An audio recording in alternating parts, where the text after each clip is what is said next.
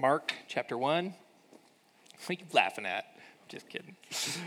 Mark chapter 1, starting in verse 21. Let me give you a little quick recap in case you haven't been around since January 1. January 1, we started talking about the book of Mark. The first part of it was something called the incipit. And it's where Mark lays out who Jesus is and what Jesus' plan is. He talks about Eden and Israel and Rome. And then we went through an overview of the whole book of Mark. Then we talked about what the gospel is and what the kingdom of God is. Mandy came up here and talked about Jesus' baptism and how meaningful that is for us. We had House Church Sunday, and some of you are a part of that. And then we did 2 weeks where we talked about Jesus and his calling of these fishermen out of their boats, literally, to come and follow him. And we heard from Maniola, we heard her story. It's just been a really cool run. But like Mandy said at the beginning of all this, today we begin this we step up the pace a bit. The next chunk that we're going to look at over the next 4 weeks is basically 24 hours in the life of Jesus. 24 hours, a series of kind of random passages and stories and events that all happen within 24 hours. And basically what we're trying to communicate, what Mark's trying to communicate is that this is what the kingdom looks like on a daily basis. This is what Jesus is like showing us. He's not just announcing the kingdom of God is here. He's actually showing us what it looks like. And so it starts in verse 21. It says, they went to Capernaum. And when the Sabbath came, Jesus went into the synagogue and began to teach. Now I want you to stop right there, circle 4 important words here. Capernaum, if you're into circling. Sabbath, synagogue, and teach. Okay, first, Capernaum. And you know it's map time when we're talking. And here's the thing. I got a laser pointer.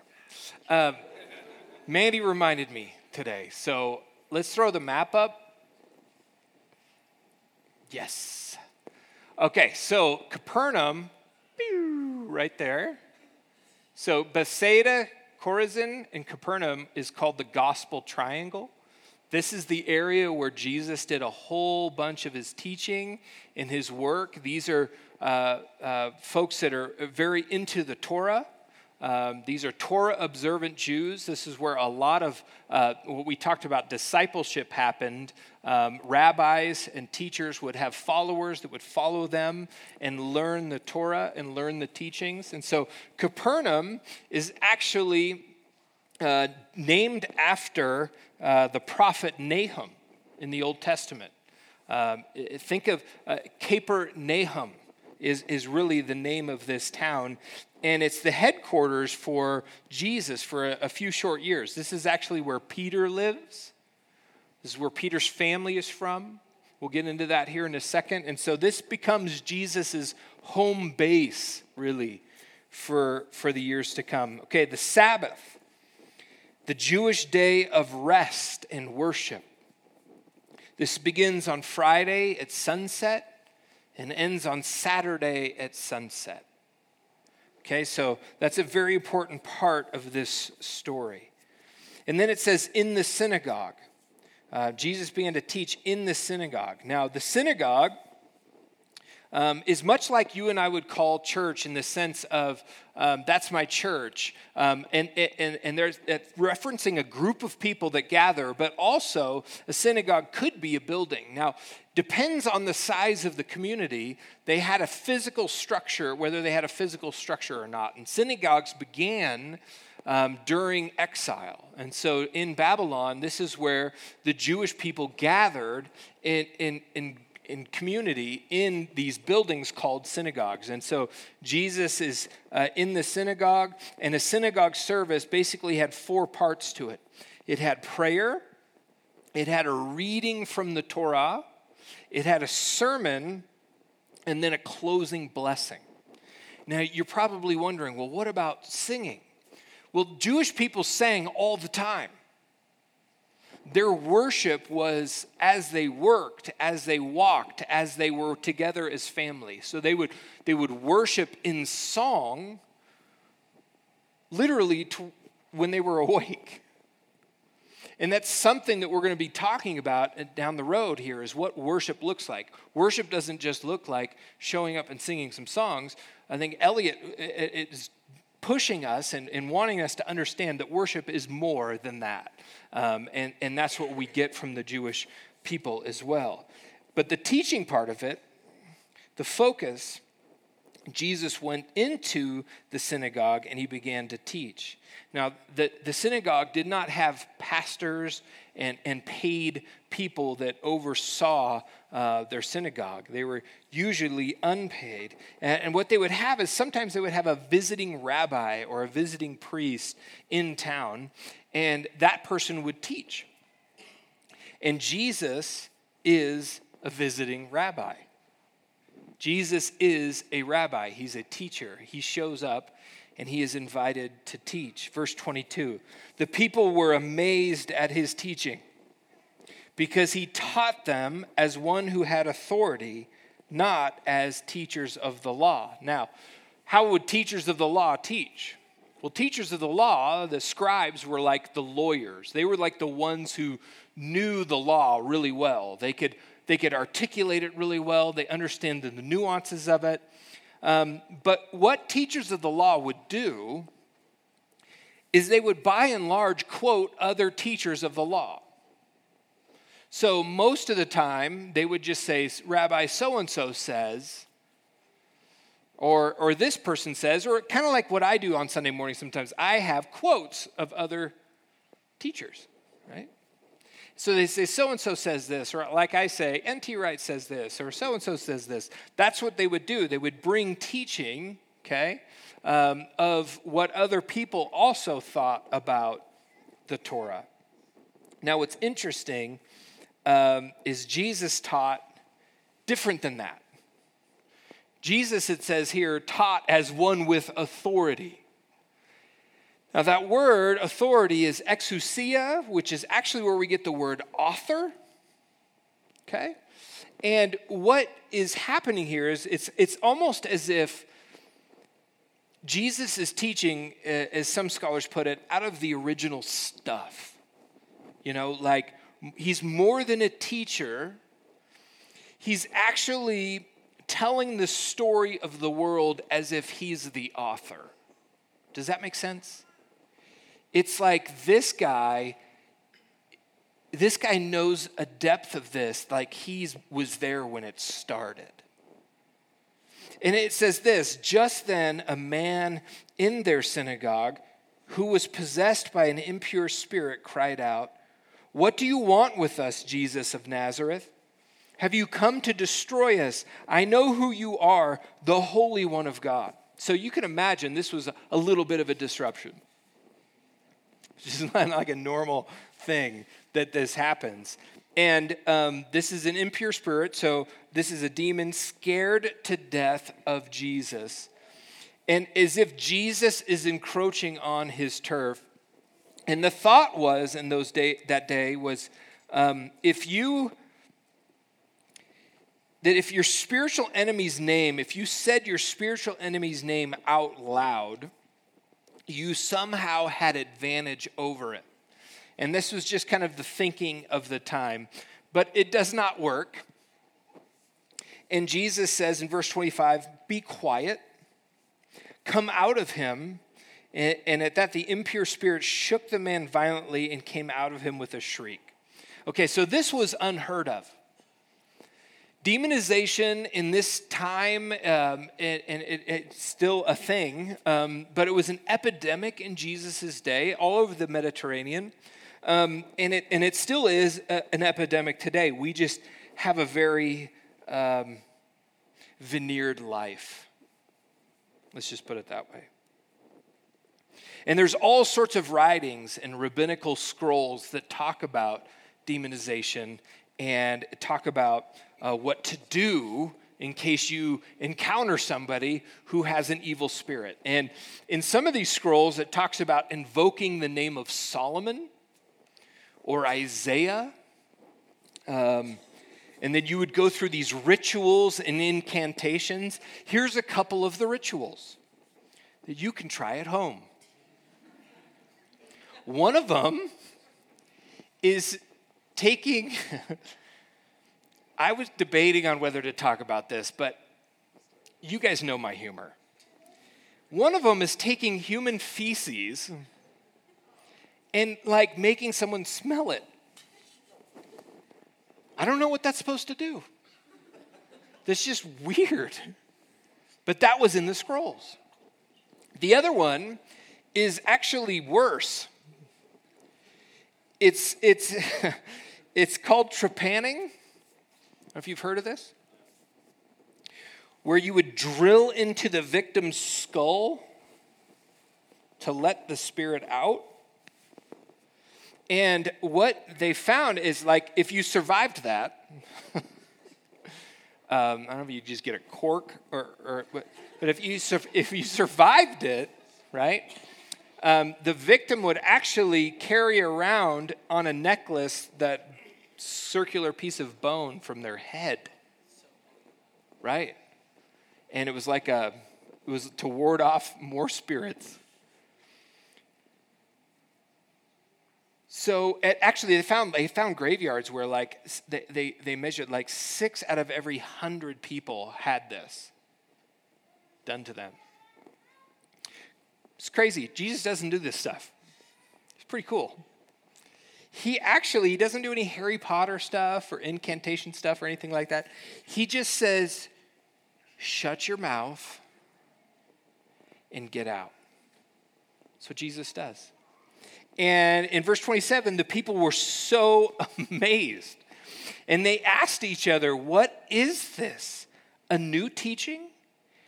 And with exousia, with authority. He even gives orders to impure spirits, and they obey him. So they are flat out blown away by Jesus. This traveling rabbi who shows up at their synagogue.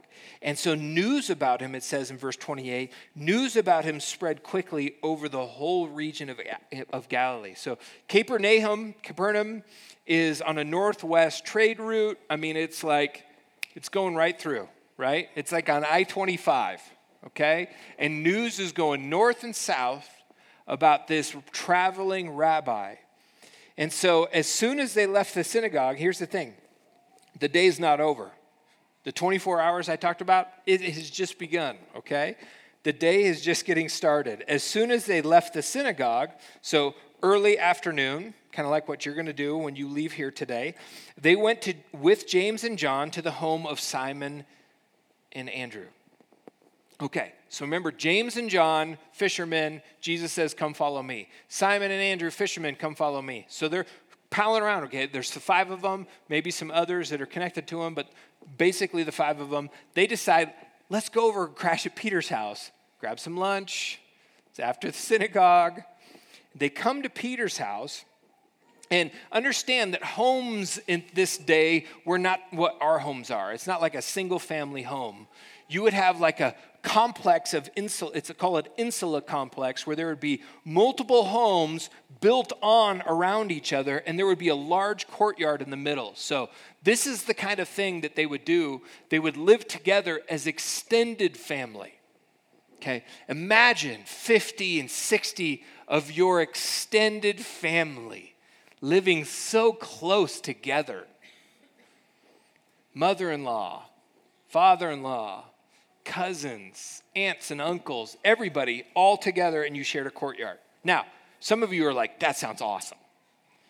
You could share, you would cook together, you would watch each other's kids, all that kind of stuff. But this is what they said. When they went to this home, this is what you need to think of. Simon's mother-in-law, verse 30, was in bed with a fever. So what do we learn here? Peter's married, okay? Fisherman Peter, come follow me. He didn't say, I'm going to go ask my wife if I can. No, he's married. And this is her, she's part of this family, so they're all there. And they immediately told Jesus about Peter's mother-in-law. and her fever. So he went to her, took her hand, and helped her up. The fever left her, and she began to wait on them. Now, for some of you who are feeling like this sounds a little sexist, it's not intended to be that way. Peter's mother-in-law got up, and basically what you need to understand is she experienced full and complete healing. And she got to do what she loved to do. And she got to serve them and wait on them and care for them. And here's the thing. In Jesus' economy, in the kingdom economy, healing isn't about symptom relief. Healing is about full and complete and total healing. And this is what Peter's mother-in-law experiences. But the day is still not over. That evening, verse 32, after sunset, the people brought to Jesus all the sick and demon-possessed. Okay, stop right there. So, what happened at sunset?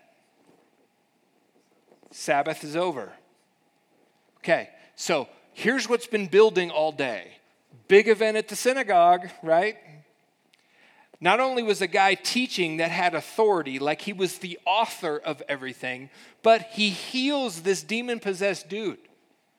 And he didn't drill into his skull or do other stuff. He just, with authority, told the demon to leave. And then they go to lunch at Peter's house, and Peter's mother-in-law gets healed, and 50 or 60 people see it happen. And so buzz starts to happen all around Capernaum, right? And remember, Capernaum's probably 600 to 1,000 people total, a bunch of different communities, family insulas are there. Okay, so what happens? Sun setting. The sun is setting. Sabbath is almost over. What are we going to do? Well, we're going to take you and you and you. We're going to go find this teacher. That is the first thing we're going to do. We are going to go find this teacher with authority. And they show up. The whole town, it says in verse 33, gathered at the door.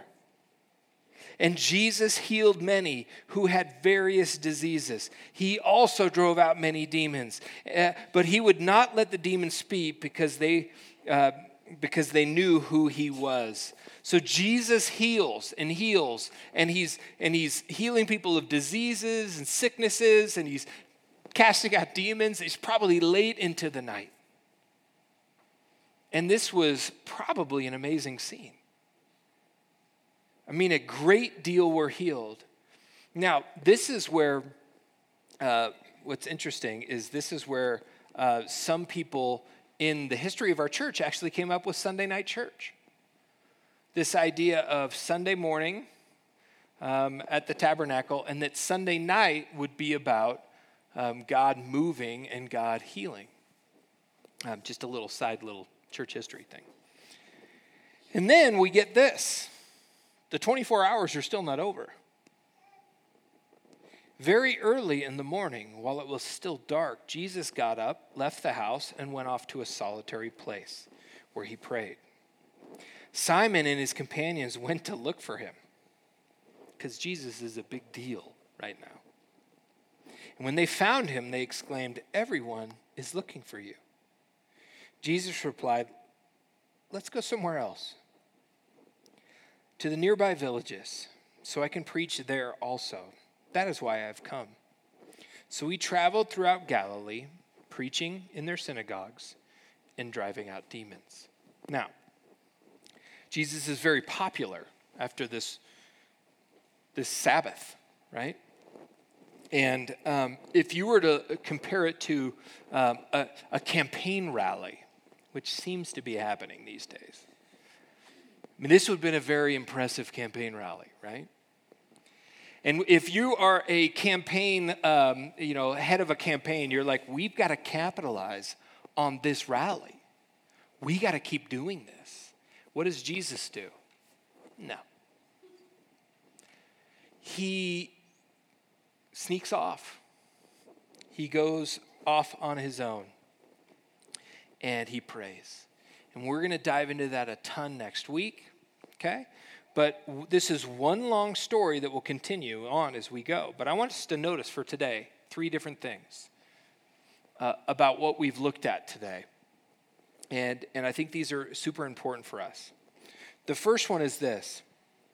Jesus did his work in the synagogue and in the home. He did his work in the synagogue and in the home. And it's the gathering of God's people and the scattering of God's people that were both important to Jesus. And I think this is super important for us. Both are very important. Now, there's a myth in our day and age that Jesus was anti-organized and anti-corporate gathering of believers. That Jesus was this kind of wandering, hipster, artsy dude that pushed back on, he was anti-establishment, and he didn't want to have anything to do with the corporate gatherings. That's just straight up false. Jesus was a rabbi. He was a teacher. He went to synagogue after synagogue to teach. And many times that's where he engaged with the teachers of the law at the time and pushed back against the things they were saying. But he found it completely necessary for the people of God to gather.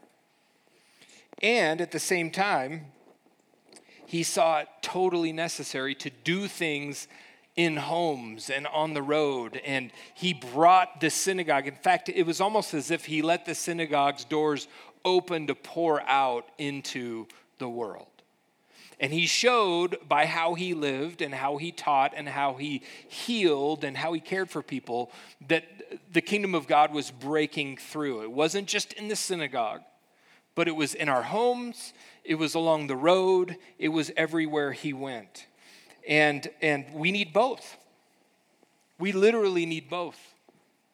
And we need to gather together like this. And we need to be in our homes and in our communities intentionally. And so I would say that if you were experiencing just going to church, you're missing something. You're missing what God is wanting to do in and through you and in and through the community that you have. And if you are just, you're not here, if you're maybe just experiencing not going to church and just kind of a beer with a friend and kind of patting each other on the back and you can do it, you need more than that as well. Like there's this both and. The second thing that I think is really important is this. Jesus saw the home as a place for ministry and mission. It's not how you and I see our homes sometimes. Ministry, I would. These are very churchy words, so let me explain what I mean by ministry. Ministry is serving people inside God's family. Like sometimes there's just like how we serve each other in our family of God. And then the mission would be serving people outside of the faith. And we think, the problem is for some of us, for many of us, in fact, maybe all of us, we see our homes as like a retreat from the world. We see our homes as a place we go and hide out and stick to ourselves. And it's like our place to get away from it all. It's our castle. And we've talked about this in the past before. For Jesus, it was inverted. That the home was this place of communal connectivity. A home is a place where you serve each other. And if you wanted to rest, you would go off to a solitary place. If you wanted to rest and retreat and get alone with God and be renewed, you would have to think about it. You would have 60 people roaming around. And there's so many chores to do and so many things to do. To get alone in your thoughts and close to God, you would have to sneak off, right? Because there was so much activity. Now, this has profound implications, I think, for us. Because on 2 levels. One, for some of you who are parents in the room, and you have young children, and you just feel like you're in this space where it's just like, I never get a moment. Like, there's just so much on your shoulders.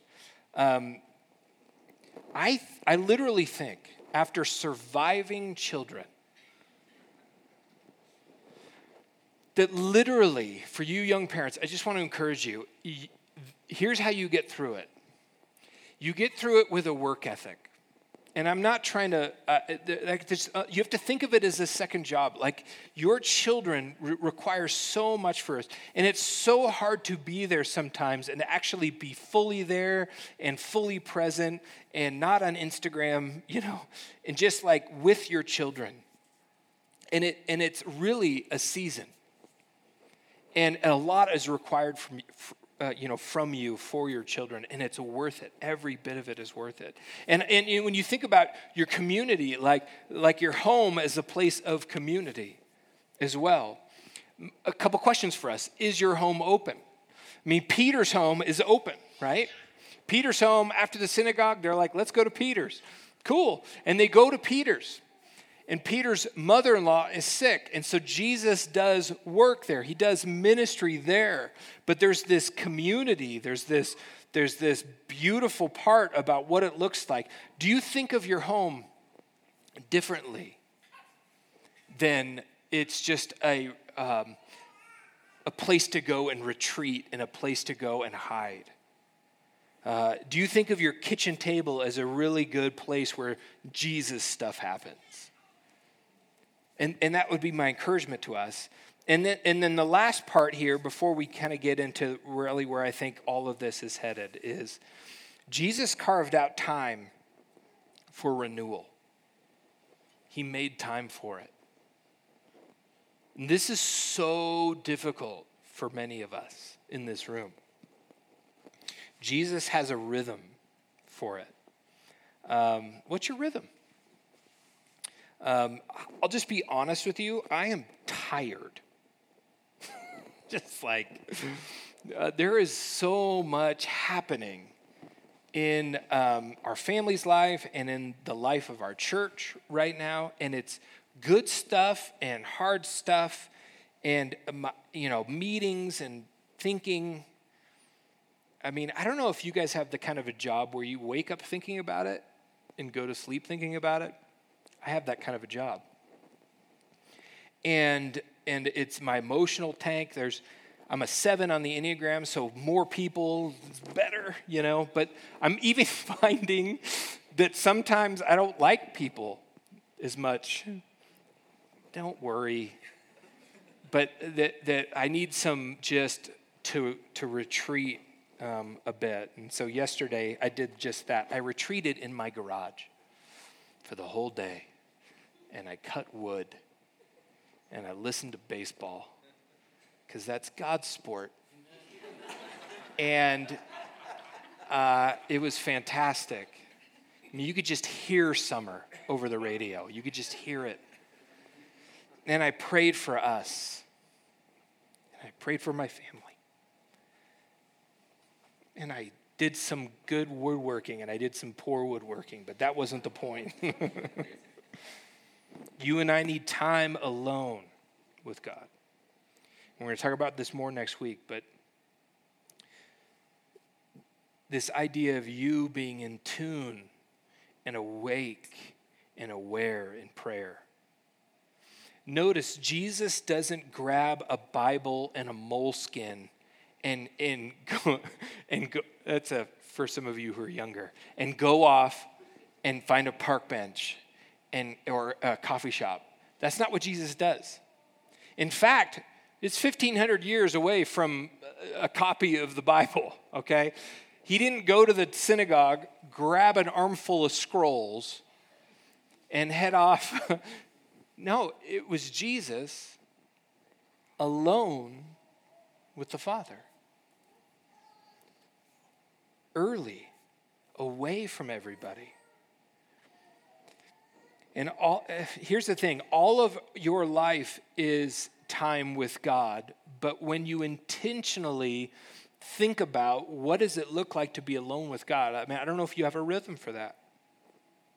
Some of you may go, man, I feel like I need to get some stuff off my chest, or I need to listen to God.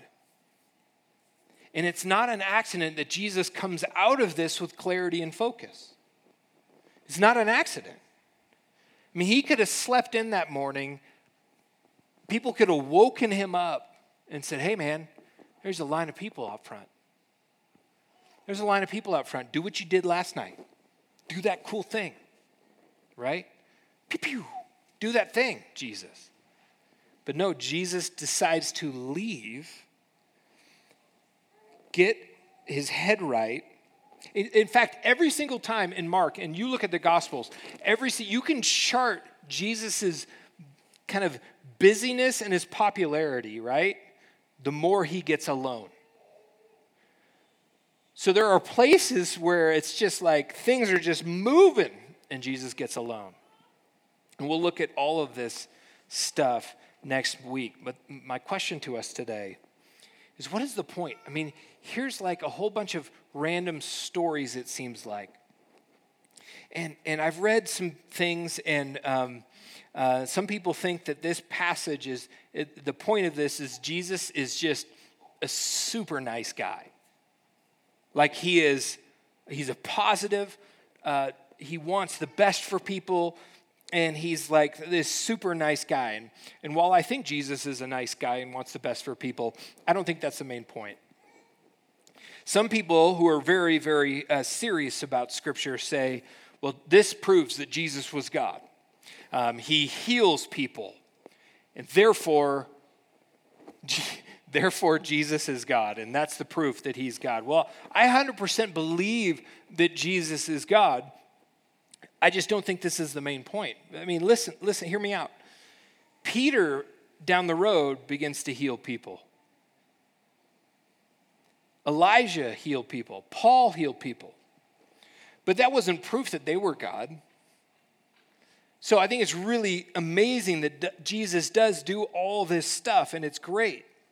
I would argue that this begins to, this whole passage, what we're looking at today, how we read these random stories, of signs of God's inbreaking rule into the world.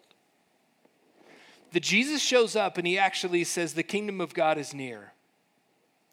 And then we begin to see that actually happen.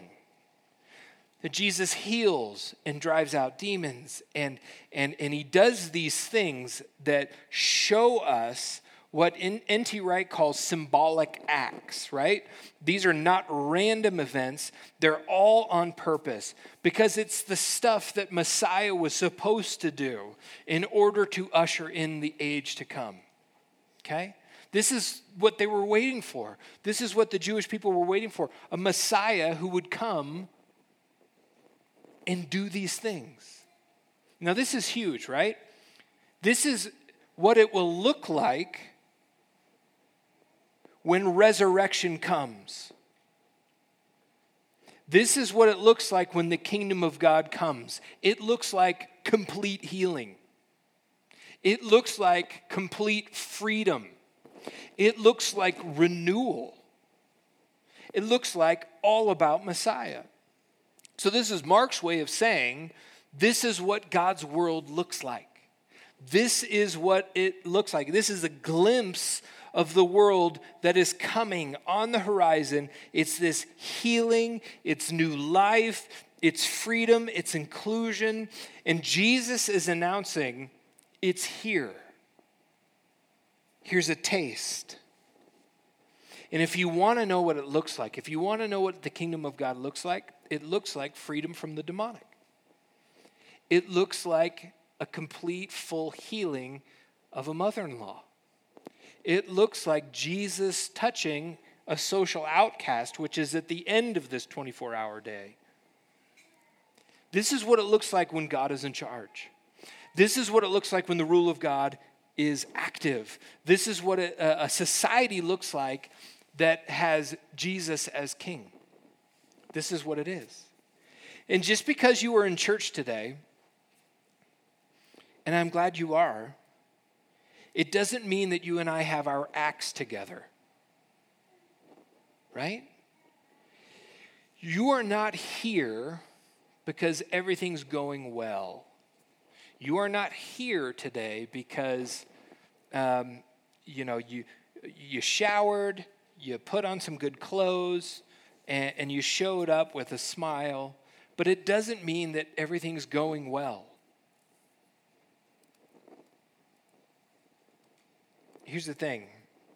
You might be here and you actually even added to the fact that you showered and had a smile on your face and wore some nice clothes. You actually might show up here and you actually know a lot. You know a lot about the Bible. You know a lot about Jesus. And while it's true that you do not have to have your act together before you come to church, it's also true that just because you are at church doesn't mean that your act is together.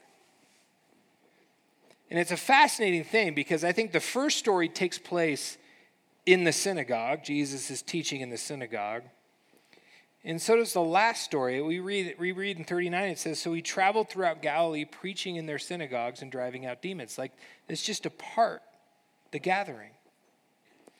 But what's interesting is the demonic happened in church, right?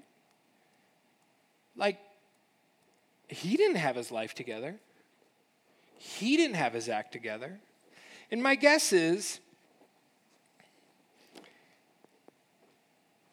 like if we were to have everybody in this room write down all the relational turmoil, all the abuse, all the fear, all the addiction, all the dysfunction, all the guilt and shame that has happened in your life, and we could just put it on these walls, it would probably be pretty nauseating. It would probably be pretty overwhelming. It would probably break the back. It would probably break us. And so maybe you're here today and you're like, what do all these little small, seemingly neat stories about Jesus mean? Well, maybe you're here today and you literally need a sign of God's inbreaking rule. Like the week you've had, the year you've had, you just literally need it. You got to see it. And maybe I'm just going to throw this out there, maybe it has to do with the demonic.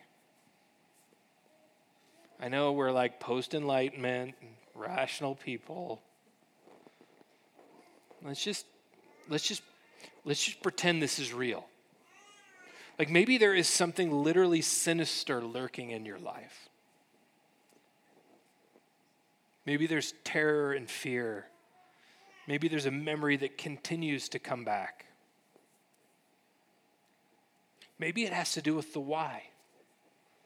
Why the loss? Why the pain? Why this relationship? Maybe it has to do with sickness in your life. Maybe you just need a move of God in your life. Again. And you read, and this is why it's so hard for you to read the Bible, because you read this stuff and you're like, psh, I don't feel that. I don't see that. I don't believe that. Mark is trying to tell us that God is moving, his inbreaking rule is here. And sometimes we need each other as a community to see it. So we're going to take communion today, but before we do that, I'm going to do something that's going to require maybe some courage on your part. You're like, great, this is a Dan thing.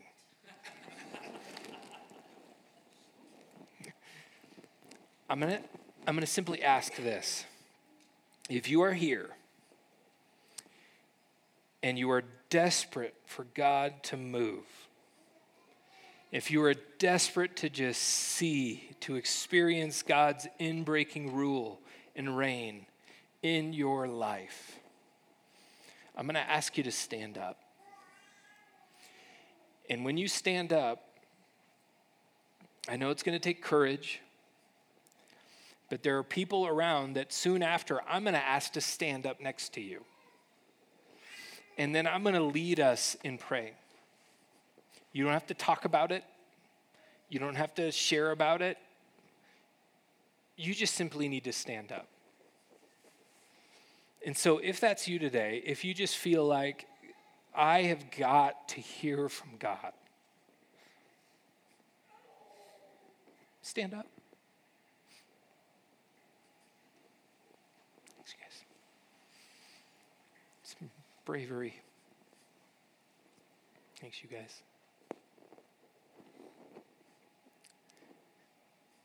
You're not alone. And for those of you still sitting, I don't believe that you don't want to hear from God. But I believe that you could stand around these people who do. Would you do that? You find someone near you?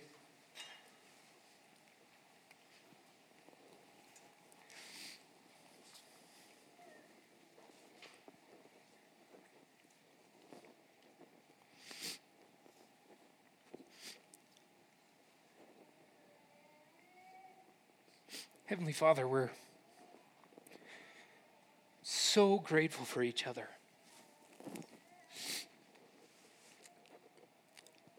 And God, I'll admit, even reading these stories, even reading these pages,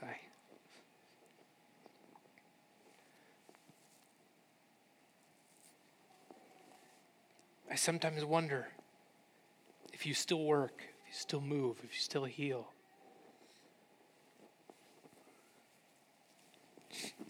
If you still set people free.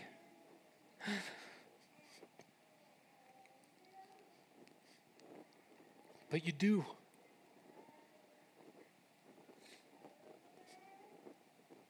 And God, whatever's in the lives of those who stood up today, who are yearning for you, will you give them a taste of your healing, of your freedom, of your presence? Would you give us the faith and the eyes to see what you're doing all around us every day? God, would you show us what it looks like to be people who don't just show up at synagogue, but make our homes intentional, make our walking around and our doing life and the menial tasks intentional. Would you show us the places where there are people on the margins that do not get approached or touched, like we'll read in a few weeks? Would you show us those people in our lives? And God, would you heal?